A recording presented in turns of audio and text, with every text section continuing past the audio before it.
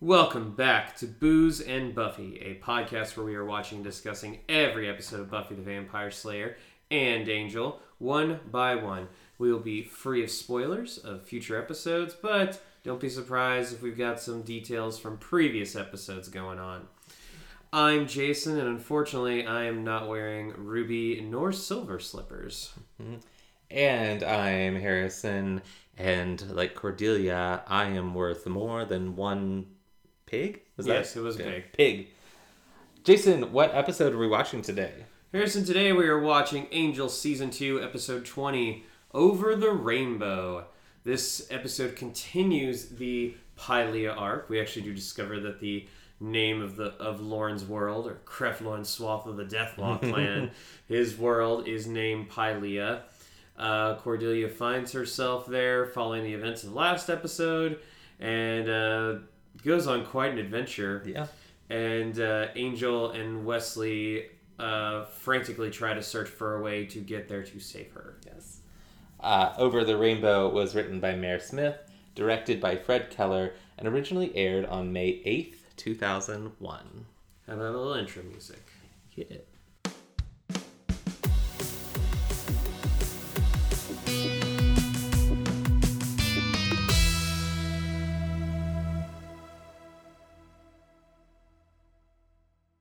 Thanks, Grace. Jason, why don't I tell our listeners what we're drinking today? I mean, if you want to. Yes. We are drinking Boulevardiers, which is a drink that I had both the ingredients for and the knowledge of how to make it quickly without having to look up the recipe. It is equal parts bourbon, sweet vermouth, and Campari. It's similar to a Negroni, which we had in an earlier ep, and I enjoyed them. So that's what we're drinking. Yeah. Sounds good. Shall we toast? Yeah. Well, how about we toast to a friend of the podcast, Grace Robertson, who turned the big 3-0 this past week. Big 3-0! Yeah. We went to her house, had a good time, and got bit by a lot of mosquitoes. A lot of mosquitoes. The citronella candles did what they could. Yeah, I woke up Sunday morning like, what the hell's going on with my ankles? Oh no! It's like, is it mosquito bites or monkeypox? Mosquito bites or monkeypox? I mean, I'm not getting any action, so I'm assuming it's not monkeypox. Yeah. All right. Cheers to Grace. To Grace.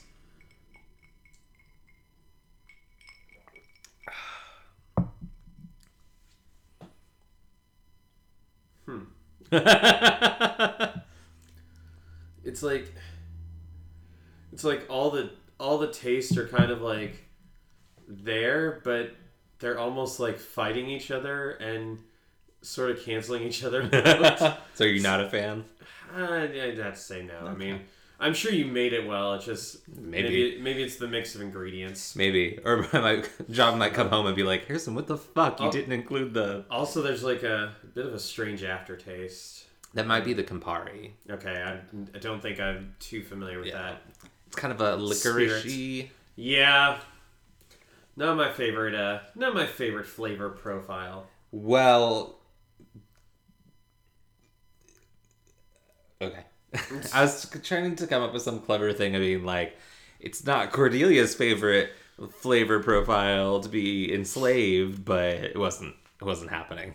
Well, speaking of Cordelia, yeah, so that's how you do a transition, dumbass. Okay, well, I set up your transition with my bad transition, so Cordelia does look around and wearing like a nice denim outfit that neither of us really noticed before. Yeah, I mean, she would have had to have been wearing it in the last episode, but I guess we just weren't paying... Maybe it was just not quite as well lit. Yeah. It's very sunny. Yeah. Pylea is very sunny. Yeah. And so she, calls out Angel's name, screams out Wesley's name, and she's like, oh no, come on, Cordelia, don't draw the hell beast to you. Yeah. And she draws a hell beast to her. And Someone in costuming was like, someone find Oz's old werewolf costume? We'll just add some. We'll dye it and add some horns. Yeah, I mean, so it's very interesting. If we want to talk about the budget of the movie of this episode, it does seem like a lot of budget was put in. Well, I made the joke that that the town that we see of Pylea and all the different sets are very Xena-esque. Yeah. Xena and Hercules. It could be that they made it for the show, and that's where a lot of the budget comes from, because or has gone to, because it does feel like we get almost no other budget anywhere else, because it's all gone into Pylea, because we don't even do like a transition when Angel vamps out talking to Gavin. Mm-hmm. Yeah, between the set for this and all of the extras and their prosthetics. Yeah. I think you're right. A lot of money. It was funny, though, that I did have a moment where you made a comment about it looking like a Xena set. I was like, I had this moment in my mind where I was like, oh, maybe they like used like the Xena sets, forgetting that Xena was filmed in New Zealand. And so they probably didn't. They really went over the rainbow. Yeah. But yeah, this creature chases her, and when it finally catches up to her, it starts licking her face. Oh, just big old weird looking puppy dog. Puppy. And its owner shows up, and guy's a real dick. Well, he's not the first. Well, he is the He's first. the first. He's not the last. First in this episode. He's not the last. But yeah, he basically just starts calling Cordelia a cow. Rude. By the way, I may have mentioned it before on the podcast, but I believe when I was taking German in high school, my teacher said that is, like, in Germany, one of the worst things you can call a woman. Like, a heifer? Just a cow. Oh. Like, eine Kuh. Like, calling her that is, like, almost, like, equivalent to, using the C word here. I thought the German word for cow was heifer. No, it's Kuh. Huh. What does heifer mean? Maybe, I mean, it does mean cow, but I'm guessing just not German.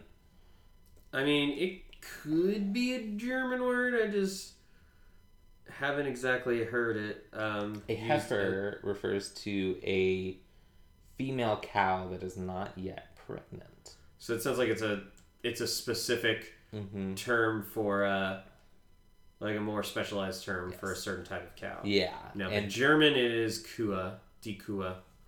It is also sometimes used as a not kind term for an overweight woman. Lovely. Yeah. All right. Anyway. But yeah, and so he then puts he then ties her up, he uses a. I don't even know what that is. Like it's like a leather straps with it's like a whip, but not a whip. Yeah. It's because it's not meant to whip. It's meant to like hold somebody, like the way that Indiana Jones like is able to use his whip to just like wrap somebody up. And then he like of course gags her because he says that cows aren't allowed to talk. Yeah, it's the sort of thing like. So what it does is it wraps itself conveniently right above and below her breasts, which, cool. But it's like, I feel like it's meant to be one of those things that I've seen before in like movies and TV. I don't know if they're real, but it is like a strap with something like heavy on either end that you throw at someone's feet, and it's meant to like wrap around their feet and like trip them. But it's not meant to like bind them. It's like a grappling hook for people, right? Yeah. It was, and the shot and the special effect of it, like wrapping around her, literally just a close up of Charisma's boobs. It happens very fast, but I was also just like, come on, y'all. They looked lovely. This is not a comment on the quality of the breasts, just in the exploitative nature in which I felt they were on display. But better than last week. So. Yeah, gosh, this is really annoying because the Buffy Wiki has divided up the Los Angeles stuff and the Pylea stuff. I'll try to remember it as well as I can. Yeah. The host is I don't know why I'm saying the host. Lorne is at the bar. He's pouring himself a drink, and Angel is just like, how the hell are we gonna get this portal open? We need to save her. And Wes is trying to tell him to calm down, but Angel's just he grabs the book and tries to open the portal again. It doesn't work, so he's batteries are out, and he's just really mad. And I like that Wesley never loses his cool, but he also he realizes after I think twice telling Angel to calm down, he just says he doesn't do it again. He just says let's go back to the hotel and find a way to Wesley is offering sensible and correct advice to Angel. Angel is not shockingly in a very emotional state and not listening. But I like that when Angel's just it's Cordy, Wesley's yes, you're right. Let's do it. And he does say I just got her back. Yeah. Oh. So yeah. And they're best friends. They're all best friends. Even though no one will call Lorne by his name. Well, I mean, he kind of requests that because he doesn't want the Lorne Green reference. Fair enough. Which, I mean, apparently most people just don't get now. Right.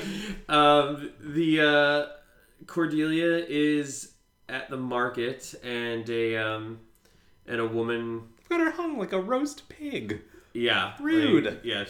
Well, I mean, dude, we can't just say that everything that happens to her is rude, because we're going to say that every single scene. They full on torture her. Rude. But, and so this woman, and when I say woman, I don't mean human woman, I do mean woman of there seems to be a couple of different species in Pylea. It's not just Lorne's species. Yeah, we've got Lorne's species. We've got this species of this pair of people who are buying and selling Cordelia, who are kind of got pinkish skin with saggy chin skin, loose skin flaps. And then we've got these cloaked men who are the ones who cloaked men. I heard it. Becloaked men. Ensconced in fabric men. Who are they've got a red skin with kind of black facial markings. Yeah, Pylea is a very diverse Trek, place. Very much your various different styles of Star Trek alien on display. Yeah, you got 3 different species in one episode. Yeah, one of which just has a different color skin and some sort of marking. My favorite, of course, being not in this episode, but in Star Trek, being the Trill and their. We just put some dots on their forehead, call it a day. I mean, you think that's the cheapest they've got off, but I mean, I guess OG Klingons were pretty. I mean, no, not even that. I'm thinking maybe early seasons of TNG when it really was just oh hey, let's put 2 little prosthetic things on top of your nose. You're an alien. Congratulations. But but hey, we love it. We do love it. And this the guy who found her is trying to sell her for 2 pigs, and I love Cordelia's reaction to this because the woman just says oh, there's 1 pig, and Cordelia's 1 pig, so with the gag on. And Yeah, and like this woman keeps saying like, "Oh, she's so old, she won't last." And Cordelia's just got this. How the fuck dare you? It's Look so on her face. so on brand for Cordy. I love, and this is a consistent trait of hers. It's like, you are not going to violate my basic human rights, and if you do, you are not. If you insist on purchasing me, you are going to pay my worth. Girl knows her value. She does. She does end up like I can't remember what the final price was, but it was like a pig and a couple other things as well. Yeah. Yeah, she then gets cut down and fitted with a collar. A very, very interesting thing, because up till this moment, everything in Pylea so far has seemed very medieval, like pre-industrial age technology. But then you've got these shock collars, and I'm gonna guess they're magic of some sort. Instead they've of got like, remote controls though. magic remote controls, Jason. Magic. Those are called wands. But and Cordelia quickly finds out that this person does not like when her cows talk, and she's in for a bit of a shock when this collar electrocutes her. Low-hanging fruit, my friend. What are you gonna do? But then she does follow this woman to her barn. Back in L.A., they're at the hotel. They're trying to get all the information that they can from Lorne. Lorne says that he didn't open the portal at Broadmere. He doesn't want to... what's the gift horse? What's the actual saying? Like, don't look a gift horse in the mouth. Yeah. Yeah. And that refers to, when you buy a horse, you typically, check its teeth or whatever to see, how healthy it is. But if somebody's just giving you a horse, you don't, you're not supposed to, look at it and be like, oh, this free horse isn't good enough. I mean, once you get the horse home, you should still check the horse's teeth in case the horse needs any sort of dental care. Never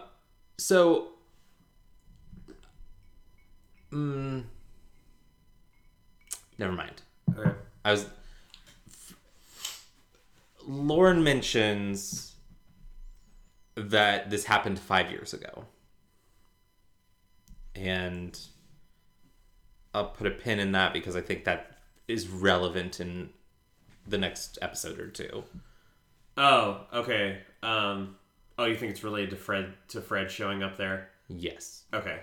I guess we can't say that. Yeah, that's not a spoiler. No. They said that she's been missing for 5 years. Yeah, I was like, it's because it wasn't said in this, mentioned in this episode. I kind of forgot that it came from last episode. So yes, I don't know if this is something that the show confirms, but I've always been under the impression that Fred and Lauren came through the same portal, just opposite directions. Yep. Two ships passing in the night. Nice. Passing in the multiverse. Yeah. I don't know why that tickled me so much. Lauren does say that he consistently and constantly says how he never wants to go back to Pylea because it is a world without music.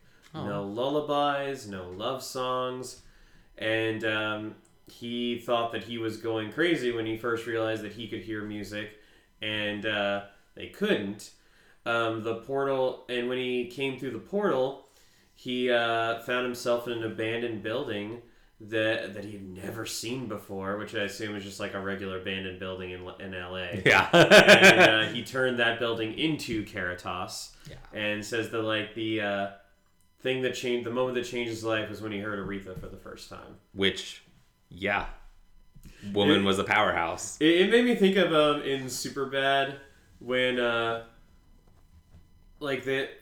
talking about Jonah Hill's character is really worried that Emma Stone's not going to go for him, and Michael Cera's pointing out all these other guys that Jonah Hill is better than.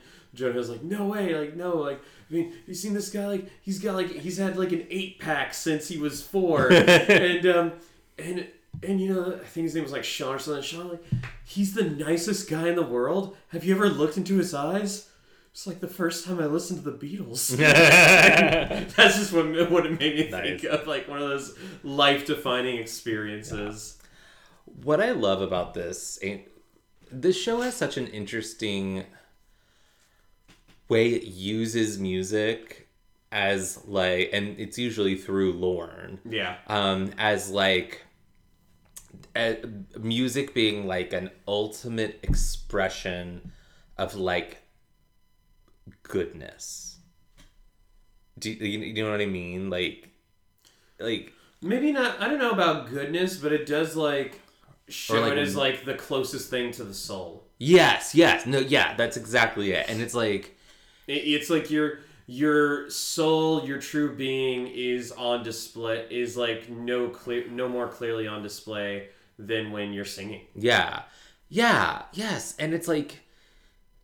And, like, the way that the show... Like, obviously, the show is, like, showing us a lot of reasons why Pylea is a pretty horrible place.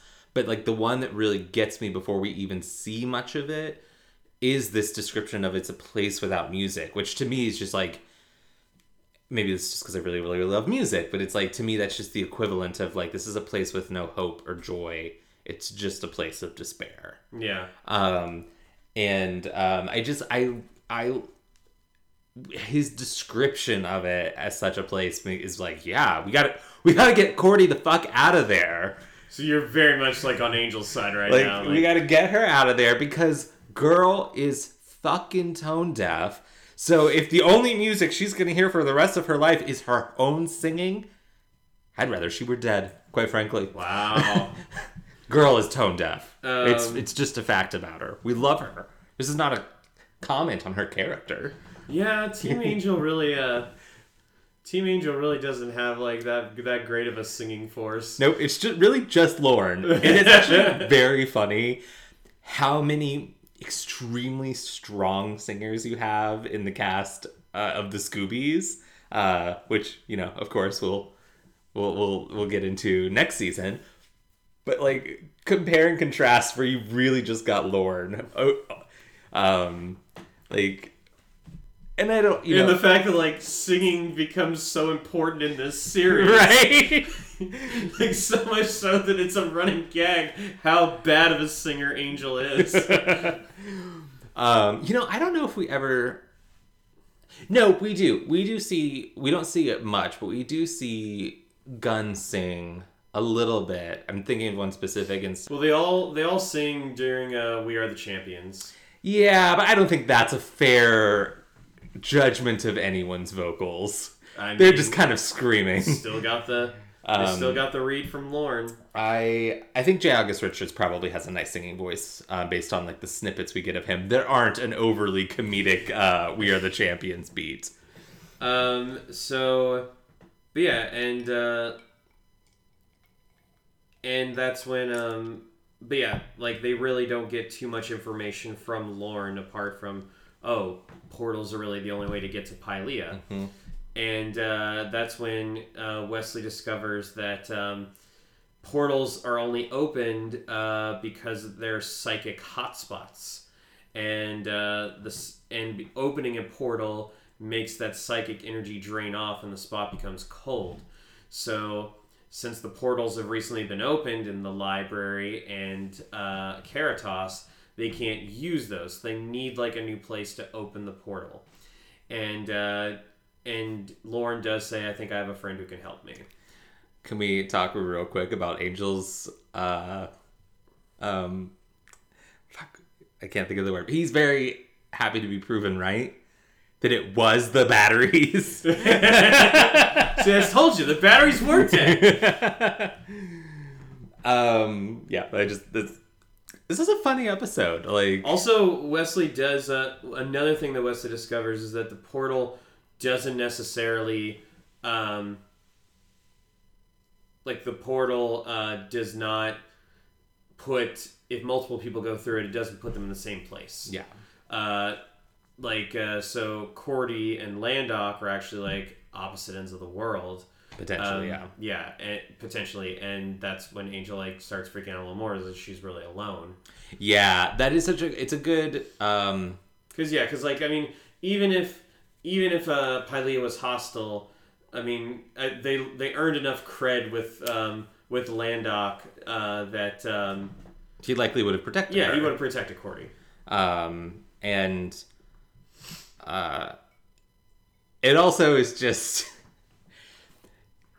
It's a nice little narrative trick, like a writing trick of like, okay, we need to separate Cordy from Landok, but we also need the gang when they go through the portal to be together. Yeah. So we have to come up with some timey-wimey bullshit. Turns out it's iron. Or metal of some sort. Yep. But yeah, and while Cordelia is basically shoveling shit and just talking about all the stuff that she'd rather be doing, like, you know, being in her bed, ordering Thai food, she does get shocked. She said, "That woman has the ears of a bat." her new owner, but she also hears somebody say like, "Be quiet," and here's where she sees, and I mean, while she doesn't give her name, we saw her in the last episode. Yeah. This is our first actual meeting with Winifred Burkle. Fred. Yep.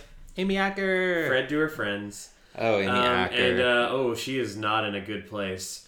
And I'm not just talking about Pylea. No. Girl has forgotten things and has is babbling on about needing the math to work out the portal and just doesn't work. Yeah, she tells Cordelia she was born there, and then immediately it's like, well, actually, I wasn't. But sometimes I tell myself that. Yeah, and it's like, and she's like, I know, sometimes like I think it, but not with my thoughts, and it's like, to me that it's like she knows like intellectually that she came from somewhere else. She hasn't been here her whole life, but like she's lost that information. She's been so thoroughly broken. I mean, poor thing. Oh yeah, sweetheart. I feel bad for her. And Cordy says, "Oh well, how would I get out of here?" And like that makes Fred laugh, and she's like, laughing. I almost forgot. Like, Jesus, that is grim, baby, grim. However, she's like, you don't get out of here. However, the local Pyleans are find her and call her out for being a runaway slave, and they take her away. They realize that probably an important thing to note, she was able to disable her collar, and she was wandering in the woods. But I think what brought her out was seeing that Cordelia, another human, was there. Yeah, which kind of makes me think humans are treated like slaves and cows, but it doesn't seem like there are too many of them. But also, they're still seen as a commodity, like a common commodity. So we don't see any other humans in this episode. Actually, other than our game. Actually, we do see one or two when Cordy has the vision, and they're in the market. Oh, okay. Yeah, there's at least one that's also got a collar on. But yeah, we don't interact with any other than Fred. Yeah. And I'm presuming that these other ones we've seen came also essentially via portal by some sort of accident. Yeah. Or man, that sucks. That is, that is actually it's kind of almost 1-to-1 with Planet of the Apes. Yeah, I was like, I was trying to think is this more bleak or no? Kind of 1-to-1. Yeah, it's pretty similar. If you're unaware of the twist of the original Planet of the Apes, it's 1-to-1. Yeah. If you are aware of the twist of Planet of the Apes, then it's fucking horrid. Yeah. Which, by the way, cannot recommend enough the original 1961 Planet of the Apes film. Fantastic movie, and one of the best twist endings in cinema. If you know, then you know. but also just really good. Yeah. Yeah. Also, check out the new Planet of the Apes movies. So fucking good. Like, beyond necessity. Like, I remember going to see Rise. No, I didn't see Rise in theaters. I just got it on Blu-ray because I was like, watch some monkeys wreck some shit. That sounds like a good way to spend, like, 2 hours. And I was like, oh, wow, that was actually, like, really good. Like, and then Dawn and War came out, and I was like, holy shit. Like, they make Rise look like fucking trash. And Rise is a good movie. Rise is a good movie. But Dawn and War are just, whew, yeah, and next I level. remember... So at the time, I had only seen the first Planet of the Apes, and then when I saw that Rise was coming out, I was like, oh, that kind of looks like a... Because, you know, we were very much, and we're still kind of in the era where it's like, oh, instead of, like, putting a lot of emphasis on new, original stuff, let's, like, try to find new ways to, like, reuse old stuff. And I thought it looked... I guess I thought it looked a little strange having the CGI apes. It makes sense to have the CGI apes, but it just looks strange. And I heard that like it was okay from people, but then Dawn came out, and then I heard like almost from everybody that it's just a fantastic movie. And I watched both. I'm like, yeah, these are really good. Yeah. I'm still mad that I missed Dawn in theaters. Because of the three, Dawn is my favorite of the three. And I really would have loved to seen it. We saw War together. We did. On my birthday. And it was amazing. I fucking loved it. But Dawn's like one of those if it ever gets like a theatrical re-release on like an anniversary or whatever. Well, I mean, you can get a pretty good experience over at my place. That's true. Because I recently got the Planet of the Apes trilogy on 4K. So, just food for thought there. Food for thought. Anywho. Yeah. And so Fred is taken away, and Cordelia is just kind of like in horror of that. So they've been like, it's been about 12 hours. Lots happened in 12 hours. First we got Lauren's psychic friend. I love her.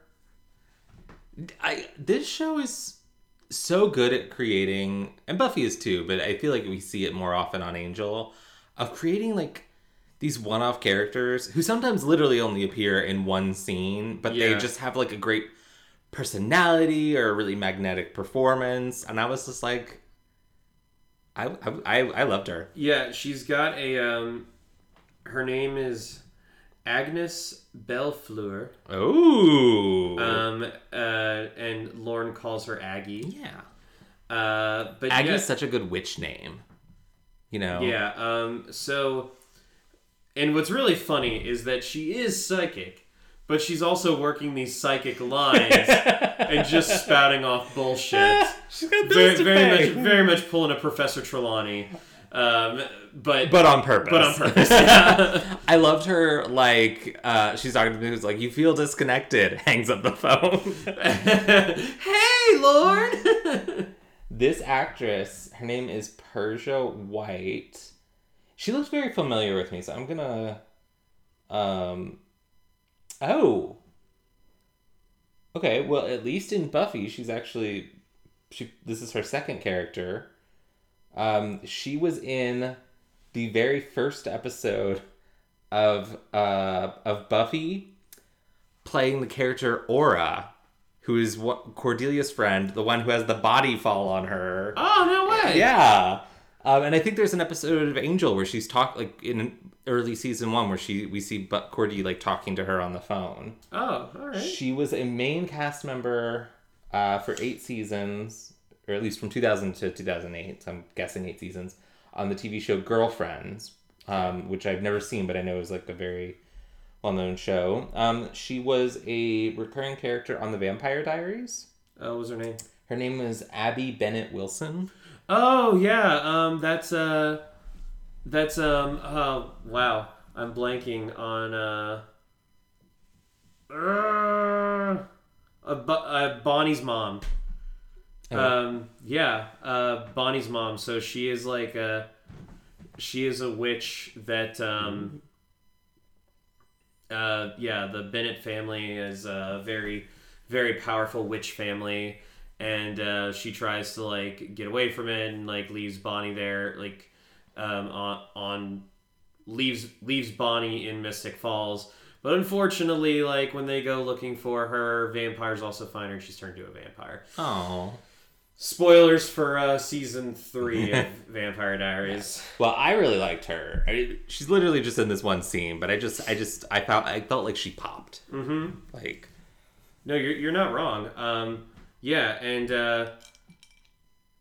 And she says that like, oh yeah, I can find the hot spot, but you're gonna have to go with these guys. Mm-hmm. And Florence like, oh, but why?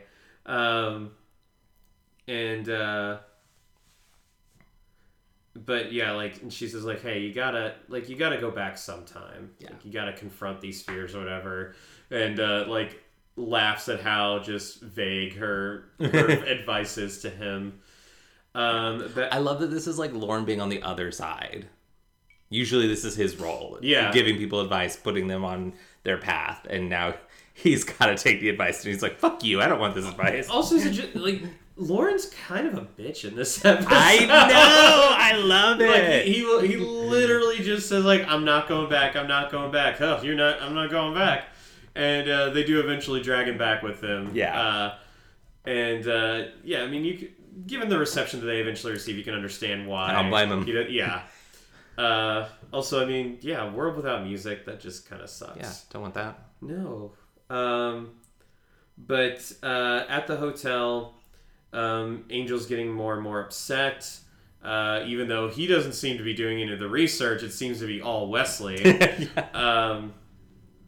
Of course, what's a good way to piss Angel off even more?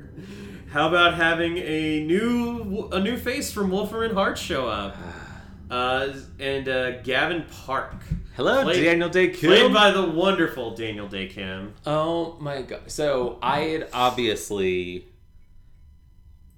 I don't know why I said obviously. Like, everyone should know this about me. Lost really tried to pull in a lot of Wolfram and Hart employees. So I had seen Lost before I ever saw Buffy, because I watched Lost more or less from its beginning. I had to catch season 1 via reruns over the summer between the 2 seasons, but otherwise I watched Lost live for its entire run. And it was probably like a week or 2 after Lost series finale that I started watching Buffy, because I watched Buffy over the summer of my senior year of over the summer, but after I graduated high school. And that's when Lost ended. So when he showed up, I was like, it's Jin! But he's a douchebag! But he's probably going to stay a douchebag in this role. And like have a great redemptive arc, and then a not so great end of character arc. But I'm not going to hold that against Jin. Yeah. I love Daniel Day Kim. He's so hot. Oh yeah, I totally forgot that he's in She-Ra and the Princess of Power. Oh, is he? Yeah. I believe he plays. I feel like everyone's in that show. It does. They do draw on a lot of guest stars. He's actually in 9 episodes. Okay. Yeah, he plays Glimmer's father, Micah. Cool. The former king of like Glimmer's kingdom. I can't remember. We were talking about shows we need to rewatch. I would love to do a rewatch of She-Ra, the Princess of Power. Fantastic. But yeah, he was recently in Raya the Last Dragon. He looks like that show's not on anymore. He was a series regular in Hawaii Five-0, along with a couple other like nerdy actors. Grace Park from Battlestar Galactica and Masaoka from Heroes. Oh. He was in the Divergent movies. And I'm trying to like think of if there's anything I knew him from before Lost. I feel like there probably was. It said Scarface, and I thought he was in Scarface, but no, that is in fact a video game of Scarface. Oh, interesting. Looks like he has just some like bit parts in I love that he is like, he doesn't just. Oh, he was in 24. But yeah, so it looks like he made the rounds on a lot of other TV series. But yeah, this is I love him. I'm gonna say Daniel Day Kim, third hottest lost guy, after Naveen Andrews, aka Saeed, and Henry Ian Cusick, aka Desmond. I mean, that show had a lot of sweaty hot men on it. It was a major part of my teenage years. All right. So anyway, we have Daniel Day Kim playing Gavin Park, who's pretty much going to be the new Lindsay, the new thorn in Angel's side from Wolfram and Hart. Because I'm pretty sure at the moment Lila wants to stay as far away from Angel as she can. Yeah, so they have no... also, I love how this just kind of comes out of nowhere, because ever since Lindsay left, we kind of haven't been thinking too much about Wolfram and Hart. And we've got... and so here they are trying to like show up like at the most inopportune time and said, oh, your lease is up in 6 months, so we're going to like appraise the hotel. And he's like, fuck off. Yeah. Vamps outed him. Yeah. Yeah, so I guess like I guess they can't really. Okay. Now I'm working out in my head. So they want to buy the hotel when the lease expires, and Angel's just renting it at the moment. So yeah. I'm sure that the owner, and I'm sure that like Wolfram and Hart can give like a ton of money. Mm-hmm. So like the lease is the only thing that's like kind of preventing them from doing that. Yeah. I feel like that was a thing when he back at the beginning of the season, that it was like a lease to buy situation. Mm-hmm. Maybe I don't know. I don't know why I'm trying to say this like I understand what any of this, how it works. But yeah, and Gavin does say like, oh yeah, we'll leave, but we'll be back. Yeah, we're gonna be back, and we're gonna like be exploiting loopholes and all that shit. So yeah, like I do like how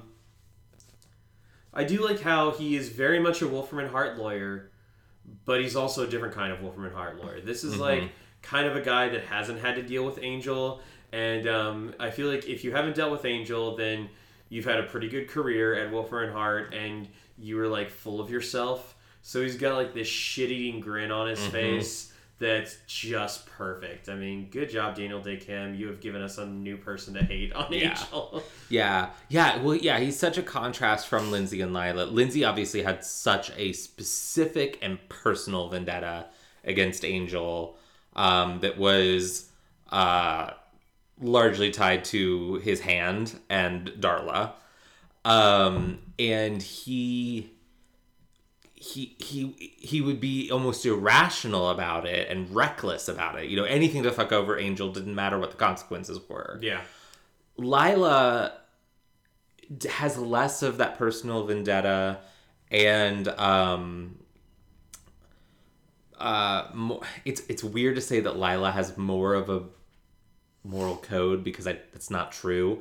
But like, it's a different moral code. She has a different moral code. She has certain lines she doesn't want to cross. She's not. Yeah, and that is not out of morality. That is to protect her own ass. Exactly. And she... Fine. And she's like... She does have resentment towards Angel, but she is more about... she's not willing to risk it all the way Lindsay was. And Gavin, similarly to Lila, is like crafty, but doesn't have this...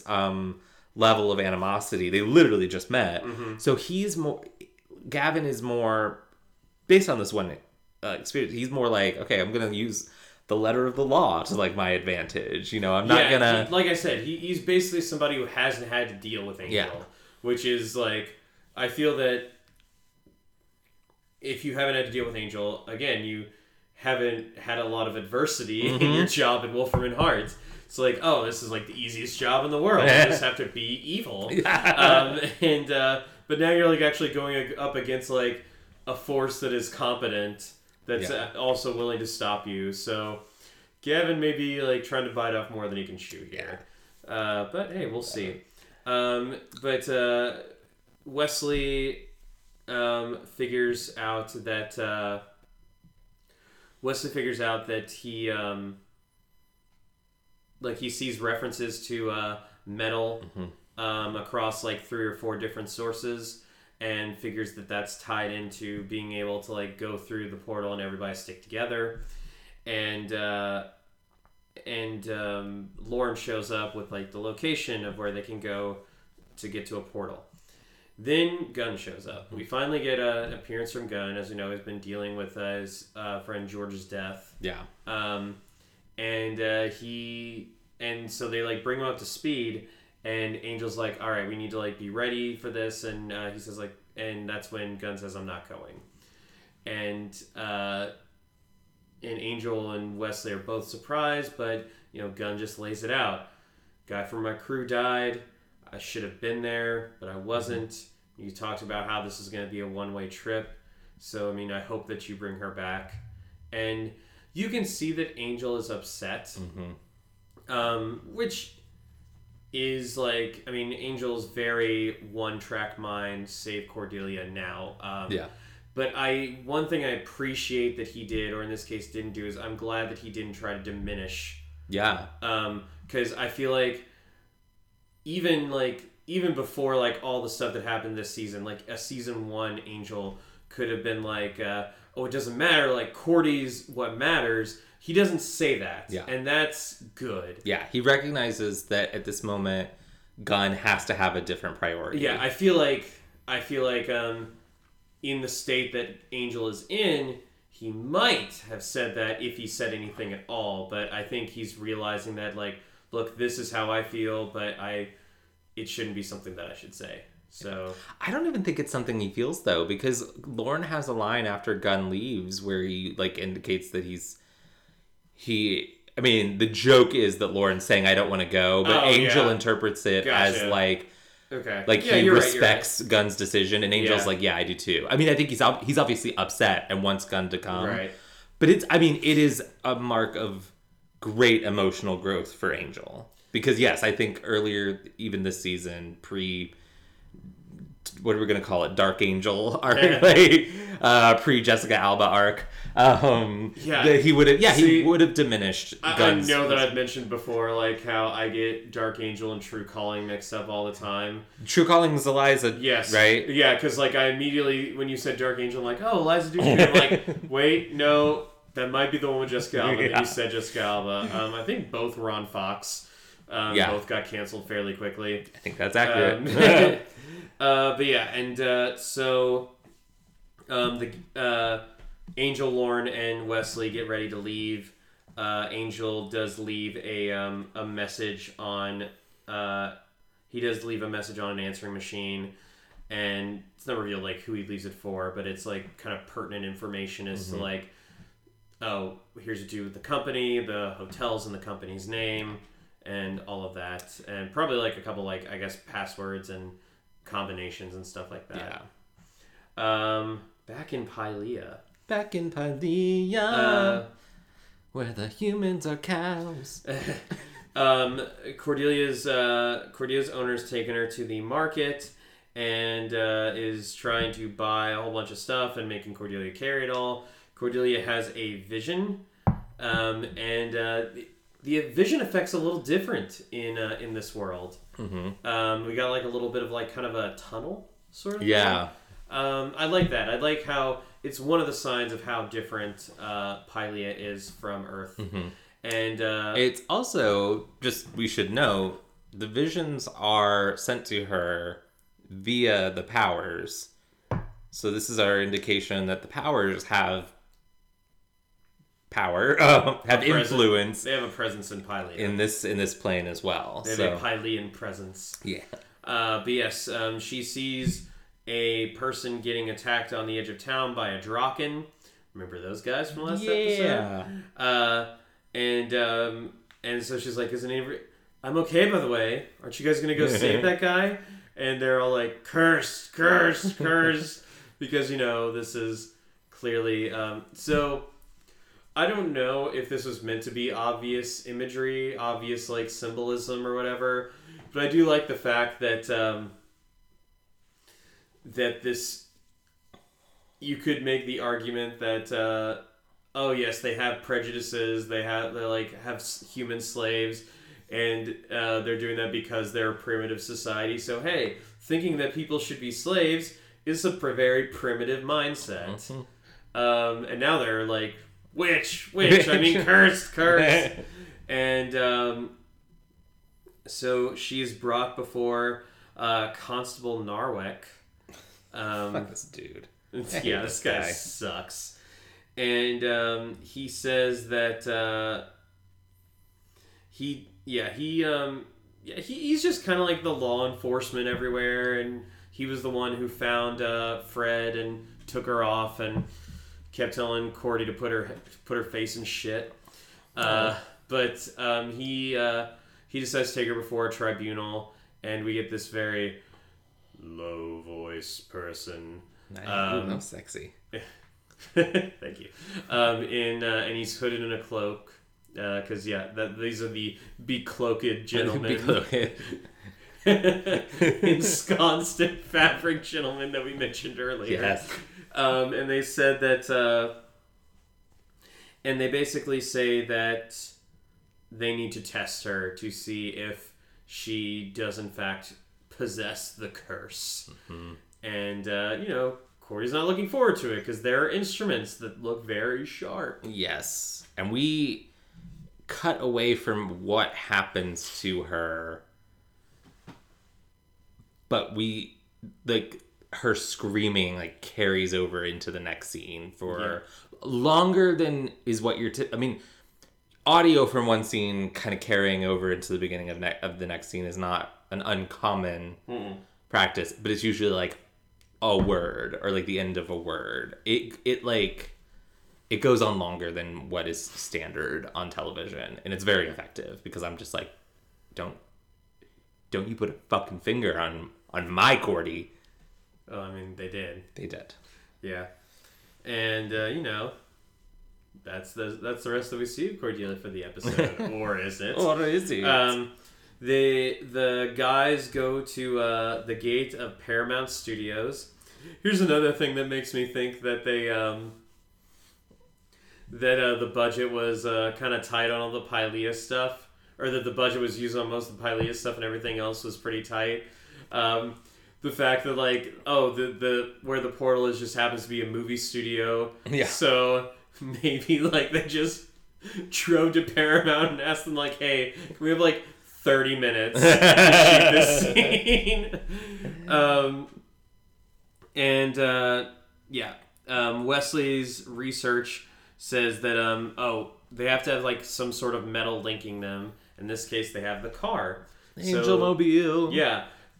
Which beats his original idea, which is where they try a fusion spell or whatever, or a linking spell that could turn them into just a grotesque combination being. But yeah, he's 96% sure that this will work, and he's 96. All right, didn't have a lot of time. Yeah, fair enough. Yeah, and of course Lauren is I don't really want to do this, but then Gunn shows up. Yay! The message was in fact for Gunn. Yes. I remember when we were watching the episode, Harrison, you said that you thought we were meant to believe that it was for Buffy. I think so, and it does seem like they were trying to imply something, other than just leaving a letter for Gunn. They didn't make it clear at the time who Angel was leaving the message for. Yeah, and I think because the message starts of we might not be back. It's very personal and emotional, which is what makes you think is this for Buffy? And of course Buffy's not answering her phone because she's currently catatonic. In an RV. Depending on how the timeline works out. I'd like to think that this is happening right around the time that the RV is happening. I would imagine, because I would guess that they go through, because it's night when they go through the portal. I would guess that's happening around the same time that Glory's massacring all the knights on Kidnapping Dawn. So yeah, the message is while they're in the RV. That's my headcanon, even though it's not for Buffy. But timeline wise, But what? Because literally, as it started, I was just like, "Oh wow, I never realized he like left this message for Buffy. That's a nice little detail, and I love that." But then he started getting into the details about like the deed for the hotel and this sort of stuff, and I was like, "Well, why would he tell Buffy that?" Like, and that's when I was like, "Oh shit, it's for Gunn." Yeah, and like, Gunn does show up, and he says, "Like, got this message, and it sounded like the captain going down with the ship." And he said, like, I'm going to be here for you. So, yeah, we're glad that you're Gunn. I'm glad that he's here. I love Gunn. This is, like, one area that I wish... It's great to see Gunn show up. And it's like, yeah, the payoff of the message is really nice. I like it. But I actually really would have liked just a brief scene... Yes, maybe it would have spoiled the surprise, but a scene of Gunn getting the message and making this choice. It bothers me that happens off screen. It really feels like it is sacrificing a moment for Gunn's characterization for this kind of like surprise Gunn actually showed up. And of those two things, Gunn's characterization is more important. Yeah. And like we've spent a long time in the last episode dealing with his feelings over the debt, like not being there for his crew. And then, he makes a big deal in this episode of like, I have to be there for them. And so the fact that he changes his mind off screen bothers me a lot. Yeah, and I get that it's because, he has to be there with all of them in Pylea. Mm-hmm. Because he's the main character. Yeah, he's the main character, and it would just feel very strange if he wasn't there. Yeah.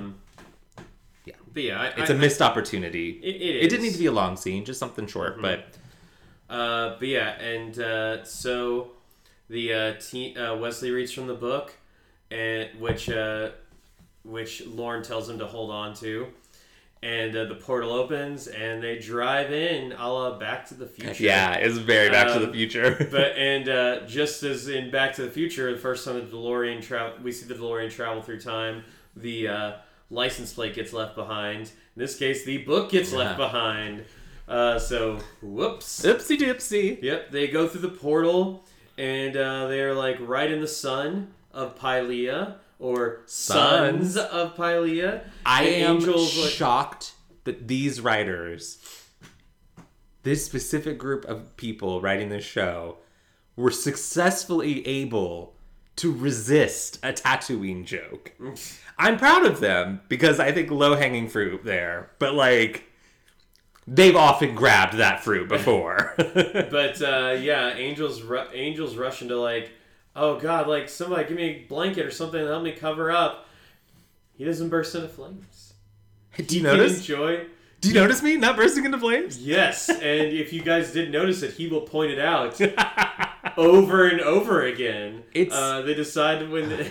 My favorite part is probably when he says like, "All right, we need to hide the car. It's like, oh, there's some branches over there in the sunlight. I'll go get them. I'll go get them." So sweet, but also just like. It's very funny, and David Boreanaz does not get these moments a lot.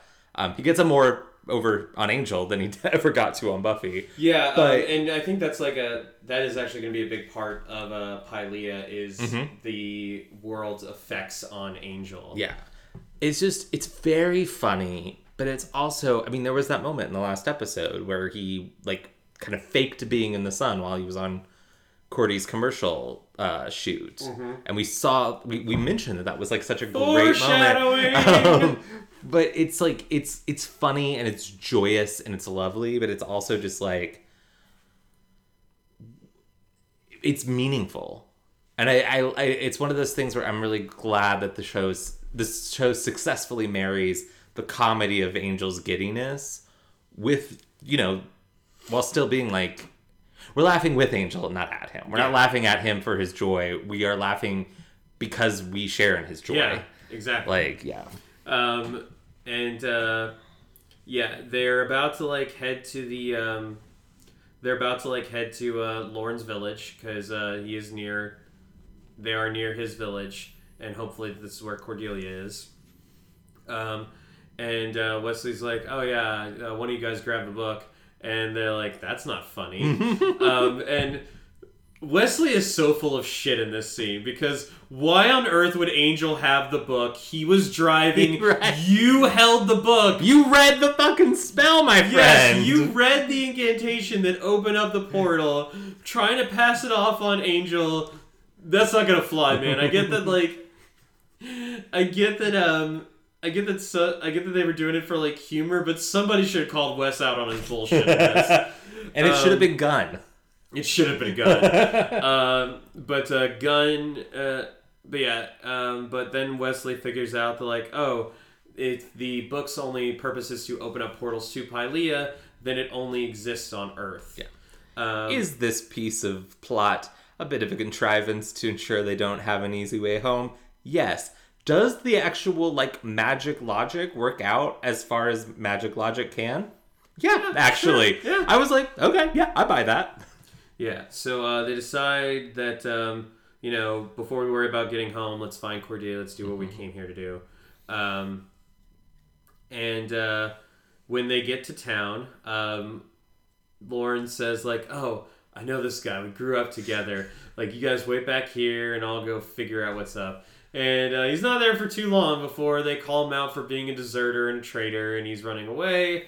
And the whole gang is cornered in the center of town without any weapons. They don't have any weapons on them, and they've got like just a whole bunch of Pyleans ready to fight. And so they're like, "All right, it's been good working with you, gentlemen." And so they get into the fight, and it actually does look like they're doing fairly well, as Wesley points out. I think we're winning.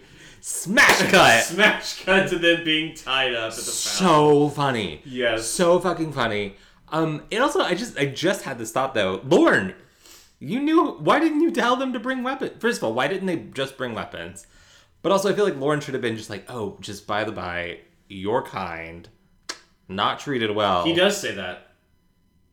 Like, okay, so they just didn't listen. Yeah, he does say, like, oh, I feel really bad for Cordy being there looking like she does. And they're like, what do you mean? Like a human? He says that while they're still on Earth. Well, they should have listened, and they should have brought some weapons. Yeah, I mean, they bring weapons everywhere they go. They take their fucking weapons to the grocery store. Why didn't they bring weapons to this hostile dimension that they chose to go to? So, yeah. So, what is the deal with this Angel Investigations team? Okay. Sorry, like, I just know that you aren't too familiar with Seinfeld, so it's weird to see you do that. But I know that thing. I know that's a thing. But yeah, and they are taken to... Wesley, Angel, and Gunn are taken to a prison cell. They kind of wonder what happened to Lorne. They're trying to find ways out. Gunn cannot break the enchanted metal cuffs around his wrist.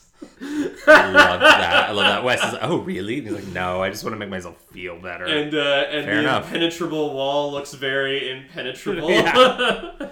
But Angel can hear that they're talking about a girl that has been cursed. And they talk about the covenant. Did they mention that? Mm-hmm. Yes, they talk about a covenant, and then they're like being taken to be executed at the castle. They're taken to be sentenced at the castle. They see that Lorne has been questioned, but they are going to be taken in front of the monarch. They try to escape when being taken into the monarch's room. Angel just fails miserably. Yeah. Terrible job, guys. And then when they look up, they see that the monarch is, in fact, Cordelia, wearing a sequined bikini and mini jewels. So, we can't see all of this outfit in this episode. Just the way she's seated, we're not going to get like the full effect of it until the next episode. But I just want to say, I fucking love the Princess Cordy outfit. It is revealing in a way that I was bitching about in Belonging with the bikini they put her in. Like, it is, but it is a revealing. Yeah, it's like it's revealing in a way that doesn't feel like grossly sexualized. I'm gonna make a really weird comparison, and I hope this makes sense. It is the difference, but in what Harley Quinn wears in Suicide Squad to what she wears in Birds of Prey. It's still sexy. It's still like revealing, but it's not specifically meant to be leered at. Yeah, like it's more of just it's a statement of how, hey, I'm in control of my sexuality and what I display. Yes. And and I feel like this is like an outfit that Cordy would have picked out. I agree. And I love her, hey guys, and then like that jaunty little music note we end on, like doo-doo. Also forgot to mention that when they're in the prison cell, they do in fact. Like, Wesley makes the comparison to being in the Tower of London, and Angel's like, it's not that bad. Okay, so, not being a super big history buff, and maybe this is something we should ask John, unless you know the answer, but, like, by the time Angel would be around, would the Tower of London really have still been used for that purpose? It could be. I mean, the Tower of London is still standing. Well, I know it's still, like, there, but, like... now it is but mostly, now it's unit unit headquarters. It's a museum. It's the unit headquarters. You can't be telling people that. It is. It's a museum. It's a really cool museum too. Lots of cool like arms and suits of armor. I don't know. Like if we're talking Angel being like the early or the late 1700s, early 1800s, I could easily see like them still having like political prisoners there. Even if like if they thought it was just too expensive to ship them off to Australia. Fair enough. I'm like on the Wikipedia page, but it's an extensive Wikipedia page, so I don't think I'm gonna find the information. So the Tower of London is where the crown jewels are. I did see that. And I have seen the crown jewels. Giggity. Oh. I've seen the crown jewels, and by seeing the crown jewels, I mean I've seen Josh O'Connor, who played Prince Charles on The Crown, naked in the film God's Own Country, which is a really wonderful film. Not just because hot guy's naked, but it's actually like a really beautiful queer love story. And I feel like you took us just a long way to get to a hot guy being naked. Yes. Okay. I will take any route to a hot guy naked, Jason. Whoa! That's a lot to unpack there. So yeah, let's get back to the episode. Yeah, well, that's pretty much the episode. We get the ending of the reveal that Cordy is in fact the monarch, and that is Over the Rainbow. Over the Rainbow. Can you imagine the whiplash of watching this? If you were watching live as it aired, right after you watched the completely devastating ending of Spiral. Yeah. Like, it was kind of whiplash for me. And we did that last week. Like... No, yeah. Like, and you've mentioned it before. The ending of Buffy Season 5 is very bleak. Mm-hmm. And while the storyline feels like it kind of came out of nowhere in Angel Season 2... It is a nice breather. Yes, I kind of wonder if maybe there's some coordination of like, hey, let's have like something a little lighter fare. Yeah. Which, I mean, isn't just like a breather for what's going on in Buffy, but also a breather after everything that happened in Season 2 of Angel. Well, because we have a bleak in Season 2 of Angel. It was a really bleak season, and the season arc ended like a couple episodes ago, and I think that is right. I think if they had continued, I think this season was structured correctly, because we wouldn't have wanted Angel firing the gang, and the whole thing with Darla and Drusilla happened at the right time. But stretching out the kind of Dark Angel, the Jessica Alba arc, as I'm going to call it from now on, to the end of the season would have been way too long. Also, it would have had the whole Angel trying to make good with everybody at the beginning of Season 3, and it's like, do we really need that carryover? Because, I mean, while it is necessary, I just am not the biggest fan of that, of taking too many episodes to get to that point. Exactly. It has to happen. But, yeah, I think everything that happened, even if we didn't love all the episodes during that time, I do think everything happened at the right pace. But we still had, like 3 episodes to go. And, I do think that, yeah, part of this was a really bleak season. Let's go on a kind of a wacky medieval adventure that lightens up, that kind of clears the air out of a dark season, gives some levity for people watching both shows for how dark it's getting over on Buffy, and provides a reason why Buffy isn't calling in every single fucking resource that she has after Dawn is kidnapped by Glory, because they're off in another goddamn dimension. And also, I mean, stuff that happens in Pylea, particularly concerning one character, is important for the future of Angel. Agreed. So it's not like this is just it's not throwaway. Yeah. And this is fun. This is a fun episode. It's got a lot of humor in it, but it's still got that heart and soul of Angel. I love that, like, we pretty much reached where it's like this crew's just family now. Yeah. And I think especially when the guys get to Pylea, that's when, like, the fun really starts. Yeah. And so I'm gonna give this. I don't want to say this is more table setting. I just feel like this is more like kind of an intro to the Pylea story. Mm-hmm. So it's not fantastic. It's just, like, pretty good. So I'm gonna give it like 3.5 out of 5 pigs for Cordelia. All right. I agree. It is like this. I feel sorry for that half a pig. It is. It is set up in a way that Belonging kind of was too, but it's actually Belonging was like set up for going to Pylea, and this is like set up now that we're there. Yeah. But it's very funny, and I just and now, like, we've got just solid Pylea action. Yeah. For the next 2 episodes. Yeah. I love like you said.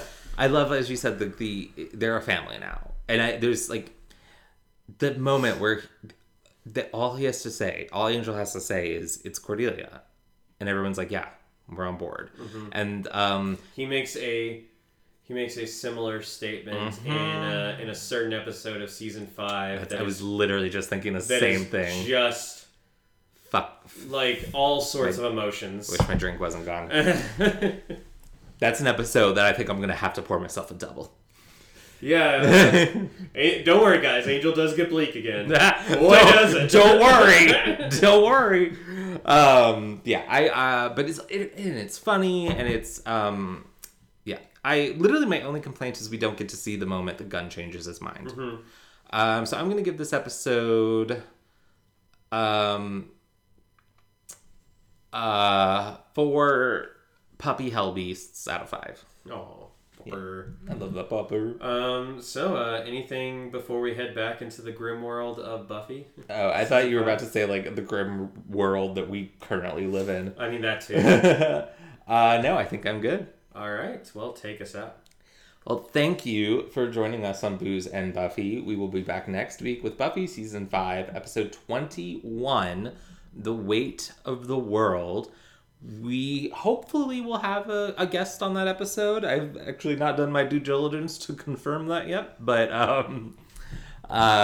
it should, regardless, it'll be a good episode. But we might have someone joining us. It'd be fun if we did. Yeah. I'm Jason. You can find me on Instagram at YamiJ357 and on Twitter at just plain old YamiJ. And I'm Harrison. You can find me on Instagram at Harrison Alexander Kaufman and on Twitter at Harrison Kaufman. That's spelled Coffman. And you can find us on Facebook, Instagram, and Twitter at Booze and Buffy, or you can email us at boozeandbuffy@gmail.com. The and is spelled out in all of those instances. No ampersands here. No ampersands here because ampersands are not accepted across the board. I went through a lot of Gmail addresses before I found one that would, like, actually stick for everything. Please don't forget to subscribe and rate and review us on Apple Podcasts. Spotify allows you to rate and review now. Give our Facebook page a rating. Anywhere you can give us 5 stars or 10 stars if they use a 10-star rating. Or like IMDb. Thumbs up. Yeah, rate us on IMDb. I don't think we're on IMDb. I don't think we are. I think I might have 1 IMDb credit for a short film I made like 10 years ago. Oh, wow. Really? Yeah. Cool. I was told I would get an IMDb credit. I've never actually checked. Anyway, Well- and do all of those things wherever you get podcasts. And each week we like to give a shout out to a worthy charity or nonprofit. This week we're highlighting the Coalition to Abolish Slavery and Trafficking. The Coalition to Abolish Slavery and Trafficking, or CAST, is a Los Angeles, based nonprofit organization that is working to put an end to modern slavery and human trafficking through comprehensive life-transforming services to survivors and a platform to advocate for groundbreaking policies and legislation. Visit